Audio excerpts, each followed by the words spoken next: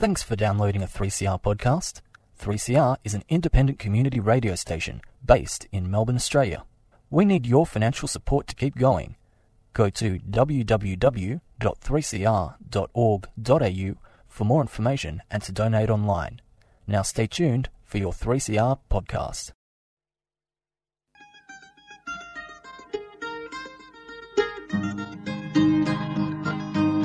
We're putting up new buildings, we're knocking down the old.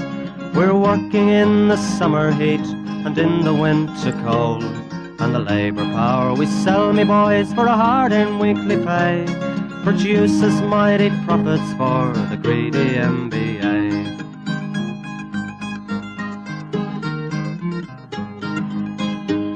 And whether we were born here or born in Italy, in Greece, in Spain or Ireland, in England or Fiji, we all of us are workers, united we must stand, until the wealthy bludgers have been driven from our land.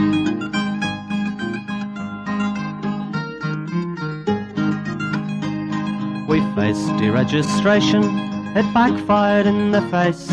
We're not fooled by arbitration, we won't stay in our place. We hit the bosses hard and fast to win and keep our gains, and break a couple of concrete pours to back our log of claims. So keep your powder dry and hold your head up high. It's class to class and face to face, our limit is the sky. We've got a fighting history and we never will be cowed. Our builders' labour is a name to make a man feel proud.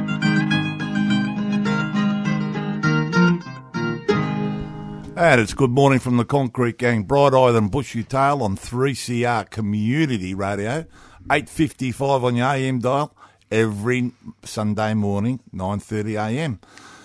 Good morning, me old mate Campo. Good morning, Gorilla.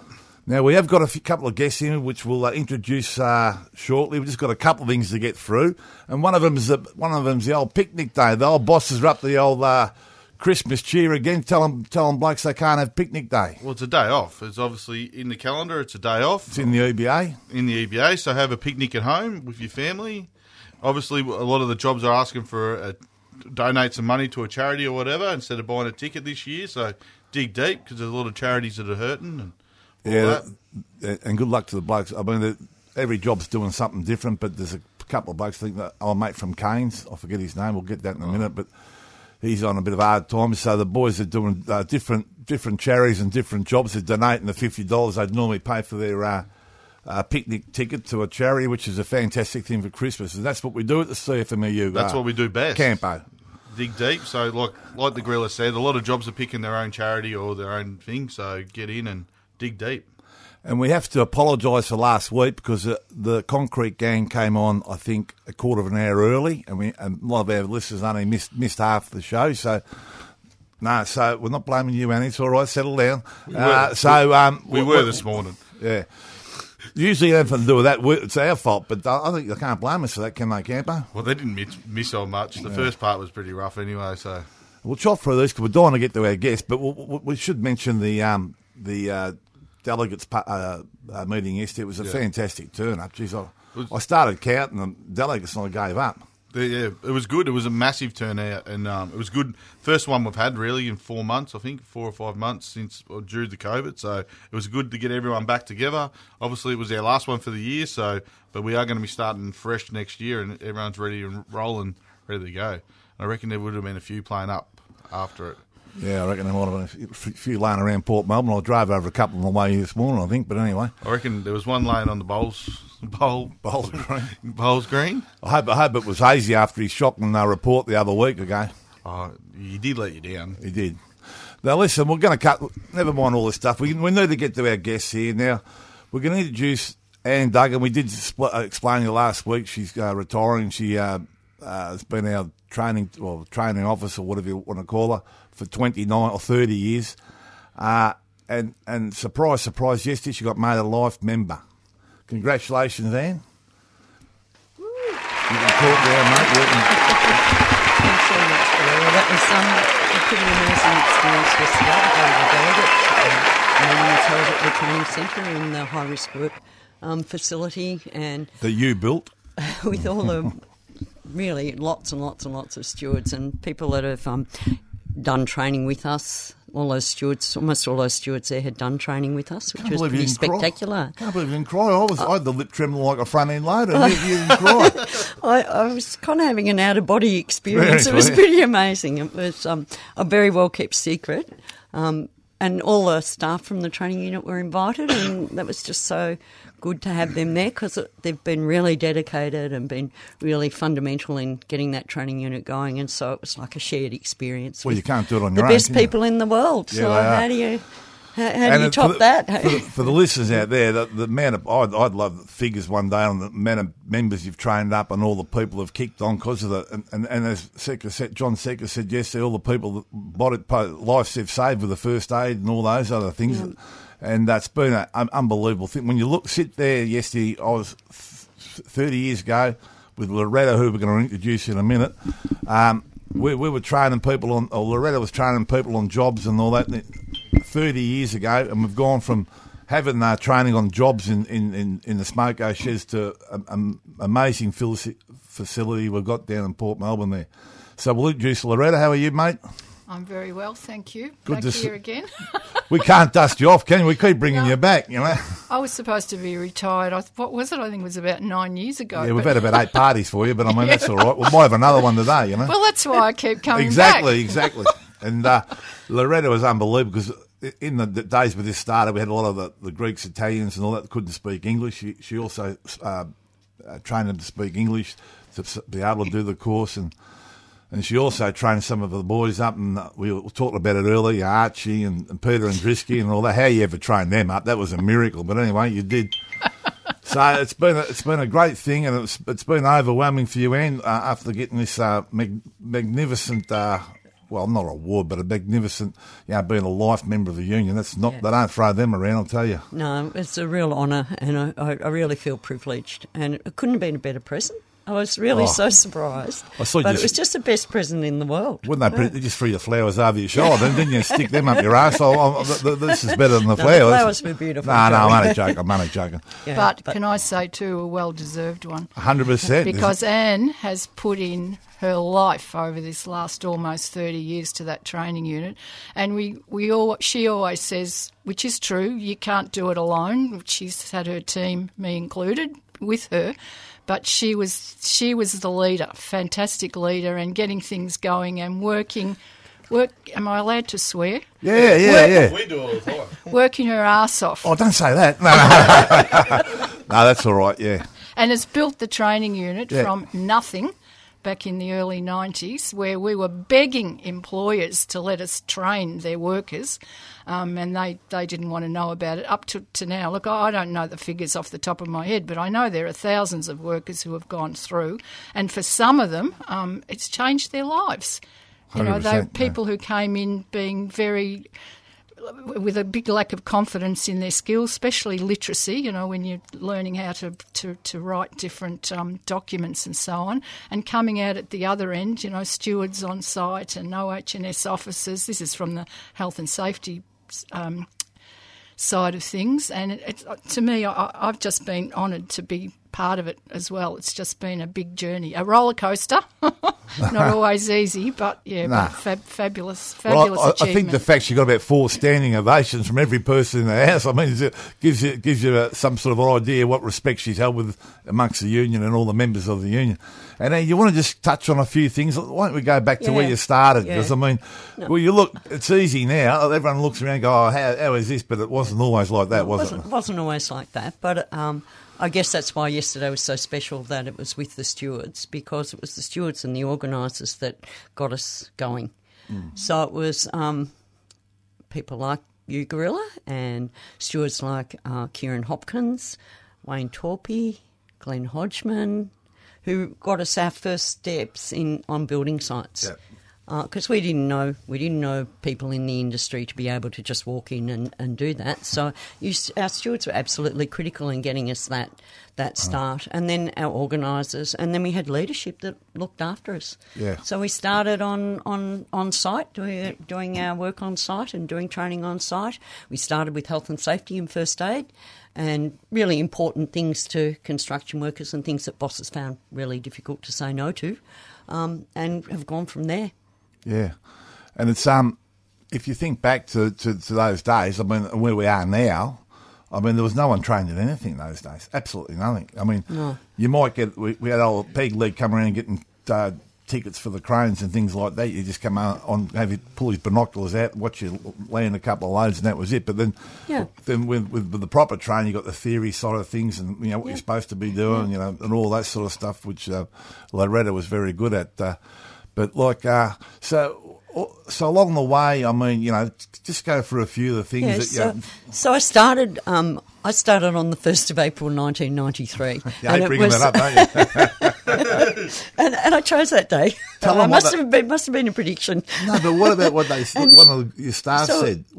How long have you been doing this? Oh, yeah, one of my staff asked me how long I'd been there, and I said 29 years, and she said, that's how long I've been alive. So that's when I realised that retirement was probably, you know, on the cards, because this wasn't my first job. So I'd been in education for some time. But the day I started was the day that the Bury the Hatchet election was called.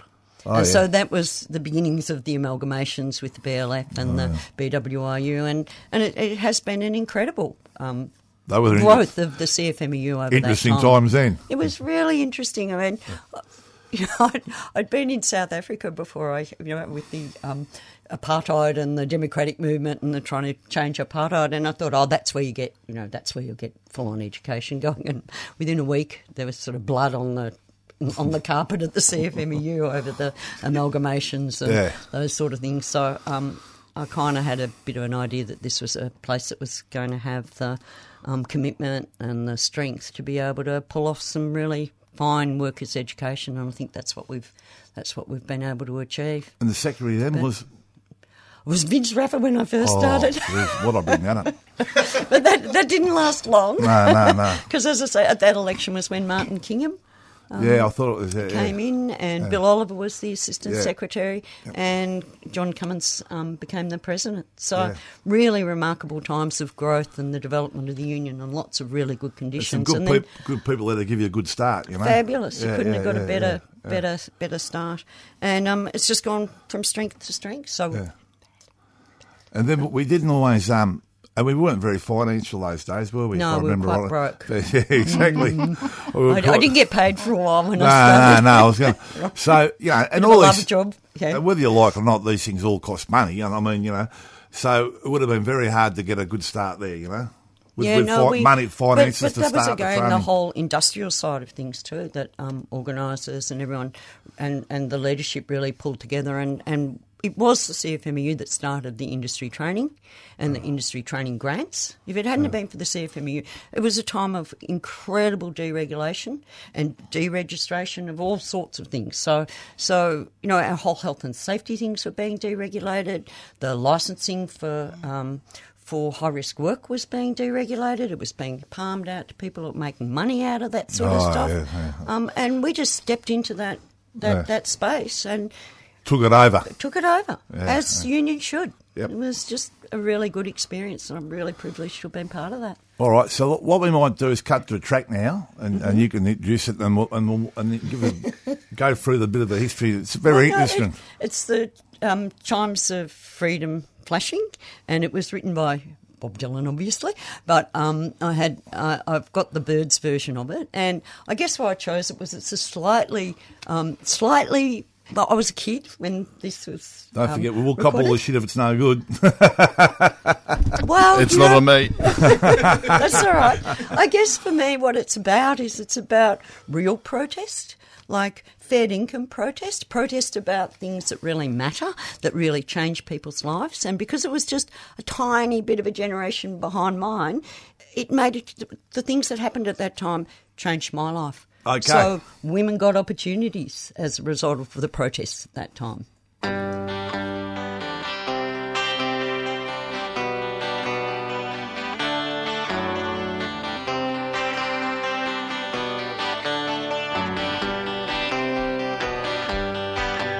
far between sundown's finish and midnight's broken tone. We ducked inside the doorway, thunder crashing, as majestic bells of boats struck shadows in these sounds, seeming to be the chimes of freedom flashing. Flashing for the warriors whose strength is not to fight. Flashing for the refugees on the unarmed road of flight. And for each and every underdog, soldier in the night. And we gazed upon the chimes of freedom flashing. White curtain in a far-off corner flashed, and the hypnotic splattered mist was slowly lifting. Electric lights still struck like arrows, fired but for the ones condemned to drift or else be kept from drifting. Tolling for the searching ones on their speechless seeking trail, for the lonesome-hearted lovers with too personal a tale, and for each unharmful gentle soul misplaced inside a jail. And we gazed upon the chimes of freedom flashing.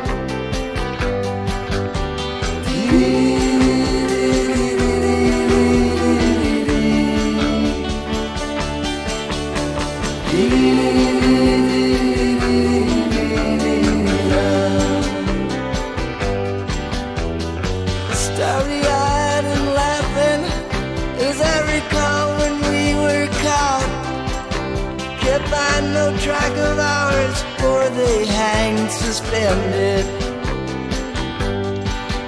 As we listened one last time, and we watched with one last look, spellbound and swallowed till the tolling ended. Tolling for the aching ones whose wounds cannot be nursed, for the countless confused, accused, misused, strung out ones and worse, and for every hung-up person in the whole wide universe. And we gazed upon the chimes of freedom flashing.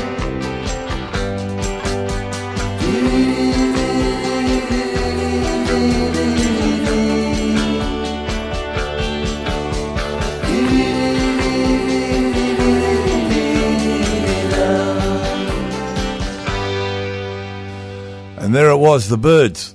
Not bad, Eddie. Not a bad choice. Very good. Now, while we had that going, we've probably brought up more stories than we did in the first half. So we'll keep going with Loretta and Anne. Loretta, we had some good times. You know? We always sort of talk about the serious stuff, but we were out at Ford, and you turned into a picket line, as they do, and you were out in the picket line drinking a can with the boys and all that, you know, supporting the boys. That's what the training unit do. They don't just stop when the training stops. They're still there to support the members. We had a bit of fun out there, didn't we? We certainly did, and I think it was you who taught me how to drink beer. Yeah, well, probably the only thing I'm good at, you know. But not having a smoke. I smoked. Yeah. Since I was a kid. Yeah, no, that's right. But we had some good fun on the picket line. We had Archie out there and a few of the boys, and then the boys decided to get a golf club and hitting golf balls back in the Ford. That wasn't great. Didn't go too well for us. But and then also the MUA. You were down there on the picket line, the famous MUA picket line with Kama and all the gang. And yeah, well, we were there because what we did was the trainers and teachers in the training unit took turns on the first aid van. I think we had a van down there, and I was there all night. And early in the morning, the word was coming through, you know, the cops were arriving, and they all marched down the dock, and everybody's really tense, thinking, what are they going to do? And they all lined up in 2 lines, and it was sunrise. The sun was coming up, and then bang, we heard that, and here comes Billy Oliver with all the building workers behind him. It was like the cavalry had arrived. I'll never forget that. It was just this most wonderful feeling of, I suppose, solidarity, knowing, the troops have arrived to support us. And of course, the police were calm. They just stood there and they were quiet. But that was an amazing experience. They weren't too calm when I saw them. We were marching down. Their eyes were like rabbits in the spotlights, seeing us coming. But I had a bit of a bad experience that day because everyone had to go to the other side. They were attacking someone on the gate. They all moved over. They said, who's got a first aid ticket? And I looked around and no one's put their hand up. And I sort of put my hand up like I didn't mean it. And they said, you have to stay and do the first aid. 2 seconds later, bloke has a heart attack. I said, you're joking. Grab the first aid up. Mate, I shit myself. But luckily this nurse saw the panic running in me and she said, I'm a nurse. I said, thank God for that, and saved the bloke's life. But anyway. Now Steve, I trained a lot of workers, as you know, but I chased you for years, mate, and you wouldn't come and do a ticket. Well, I did. Geez, you put me on the spot there. I did 3 days of my first aid course. I didn't want to do the last one because I didn't want to get the ticket. But as I say, mate, someone's got to chase all the people to get in there. So, you can't be in 2 places at once. But, this is true. And going back to what Anne said as well, it was the likes of you as stewards in those days who really supported us on the jobs. And because it was pretty scary. It was pretty scary for me. I was a lot younger then, going onto building sites with all these big burly building workers and, thinking, I'm going to stand up in front of them and teach them and I don't know anything about the building industry, Well, I'll tell you what, you were a natural. Well, support of people like you was just fantastic, so thank you. And Annie, and from there it's just grown in we've talked before from 1 or 2 teachers to probably 20 now or something. And that's right, we've got almost 30 staff. And you do want to... Do you want to discuss a little bit of the course? What courses? Look, we've done some really interesting things over the years. So apart from all the on-site training and OC health and safety, which is really important, and the kids you train, I think love we've had that. more than 6,000 of our health and safety people do that basic health and safety course. That's not induction, that's the HSR course. We've had more than 120,000 workers come through the doors, and most of them have done, multiple courses. Yep. So, lots and lots and lots of workers have been to our training unit. And the pre-training with the kids? Well, we go out within 70 schools. Jeez. We do induction in 70 schools. We've got a pre-app program that's just fantastic, and it's designed specifically for commercial construction, and they do half a year with us, and when they finish that, then Liam, our apprentice officer, who is just a spectacular apprentice officer, goes out and finds some jobs. Yeah, does a great job. And so they work in commercial construction, and they're with us then as apprentices for the next three to 4 years. So, it's really exciting, and the same with the crane traineeship that we've been doing. That's another really interesting. Yeah, and the licensing of trades. Well, is coming up. When we started, we thought that the labouring classifications really didn't have much going, outside, and there was that whole deregulation, so there wasn't a whole lot of training going there, and so we focused on that, and that's why we've got the High Risk Work Centre and have built that. In the meantime, with all the deregulation and the whole changes to the industry, where the big employers don't employ apprentices anymore, and that whole decimation of trades, and then our trades got neglected in terms of that. Remember, we had to take that clause out of the EBA. We had a ratio of how many workers had to, how many apprentices. Yeah. We had to take that out. Code compliant or something like that. Code compliant or illegal or some something, some bullshit. Yeah.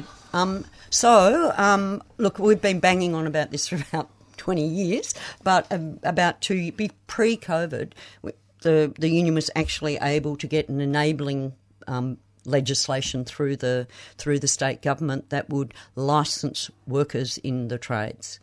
And so every worker who is going to become a carpenter, a painter, a plasterer, or whatever, will be licensed, and then the subcontractors and people that employ them would have to register their companies and employ licensed workers. Sure. Now, COVID, so that was the enabling legislation. The detail of it comes out in regulations. COVID comes along and it got parked. the Act was passed, or the amendment to the Act was passed, but the regulations still need to be done. So they'll take that up in next year. There'll be a regulatory impact statement, and that will really flesh out the detail. And that will change the game for everyone. Absolutely. You know, it makes trades apprentices worth doing apprenticeships now. You see at the moment, like I know the plasterers are struggling getting people because a lot of the boys that do that work from overseas, and they've all gone back and they can't get in the country at the moment because of COVID. So everyone's struggling for numbers, and we need to train our own. Like I know the pre-apprenticeship, all that, it's pretty good. I know you got the young Goannas Gecko through, and if you can get him through the pre-apprenticeship, you can get anyone. So, that's a bit harsh. If you meet the Gecko, He's a you'll understand. So. Okay, so look, we've got to move on now because we're running out of time. We could talk to you, Annie and Loretta, for about another 3 months. But anyway, we'll get you back. Don't worry about that. Although you mightn't come back because you don't have to. But look, we've got to get on the scallywags and the same old thing, and Suki Lala's camper. We've got a couple here. Yep. We've got general bosses. I don't know why we wrote that down, but who we We're got, not sending their blokes to training. CSR, we heard about that last week. CSR, their blokes are still out on. They're out on at the moment. They've been stood down. They put a half an hour overtime ban on doing overtime to get their EBA up. The company's offering 2%. They want more. They want 4%. So the company's offering 2%. So as soon as they put that overtime ban on, the company locked them out. And they're planning to starve them out and lock them out till after Christmas. So if you're retired or whatever and you're not working at the moment, get down. The picket lines, the boys are down there on the line between 6 and 6 every day. So get down there. Monorels? Moneros. Moneros, is it? Moneros, mate, they've got a couple of scallywag workers working for them at the moment. Very scallywaggish. They'll get caught up with. Yep. And what about Suki Lalas? Come on, we got any Suki Lalas? Come on, girls. We must have someone. There must be some boss that didn't send someone to training. I'm not going to name anyone at the moment, but just a general, those bosses that let workers' tickets expire are pretty low. All right, we'll go. We'll do General Suki Lala, all the bosses. I'll come back when I'm not working for the CFMEU anymore. When you write your book. Oh, geez, that'd be scary, wouldn't it? We've got to give it the also a nomination for Suki Lala. Julie from the IR, the boss of CSR, $2 million. Yeah, she gave herself $1 million bonus last year. All right, so we're just about done for that. We'd like to thank our new Life member, Annie Duggan, and it's great to have Loretta back. Fantastic to see you again. Look, it's a great honour, Annie, and you know that, and we know that, and it was great to see the surprise on your face yesterday. That was worth everything. Yeah. So we appreciate everything you've done for the workers in the union, and the lovely Loretta, and look, you won't ever believe what a change you've made in people's lives. So it's a great thing. And we're very proud of you. Okay, thank you very much. So we've got Thanks, Gorilla. Good on you, mate. and we've got to mention that don't forget Picnic Day Monday. Don't let them make you work. It's the day off and all that. And we'll go out the same old way. Dare to struggle, dare to win. If you don't fight, you lose. And it's Good Morning from the Concrete Gang, and we're going out with Mojo Juju.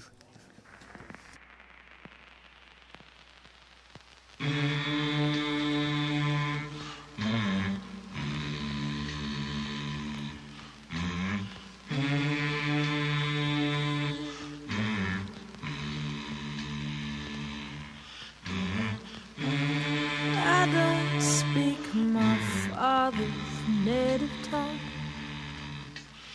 I was born under the southern sun.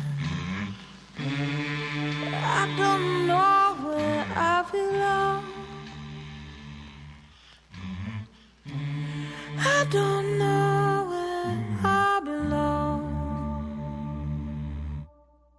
My great-granddaddy was Wiradjuri. My father came here from the Philippines. It's where I live, it's where I wanna be. Ooh, but you make me feel so ill at ease. I don't speak my father's native tongue. I was southern sun. I don't know where I belong. I don't know where I belong. It's easy enough for you to say it ain't no thing, but I'm the one, you ain't the one. Been living in this skin. If you wanna call me something, call it to my face. But I will not apologize for taking up this space. Every time you cut me down, I'm gonna come back fierce. The time is through for being nice. Let's call it what it is.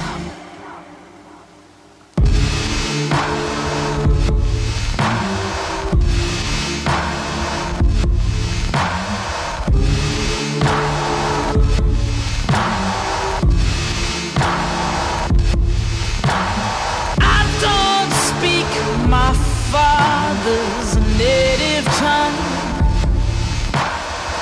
I was born under southern sun. I don't know where I belong. I don't know where I belong.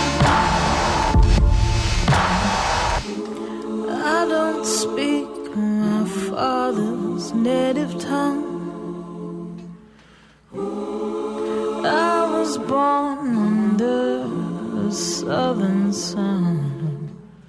I don't know where I belong. I don't know where I belong.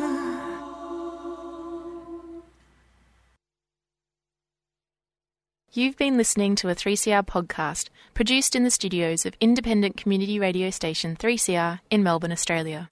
For more information, go to allthews.3cr.org.au.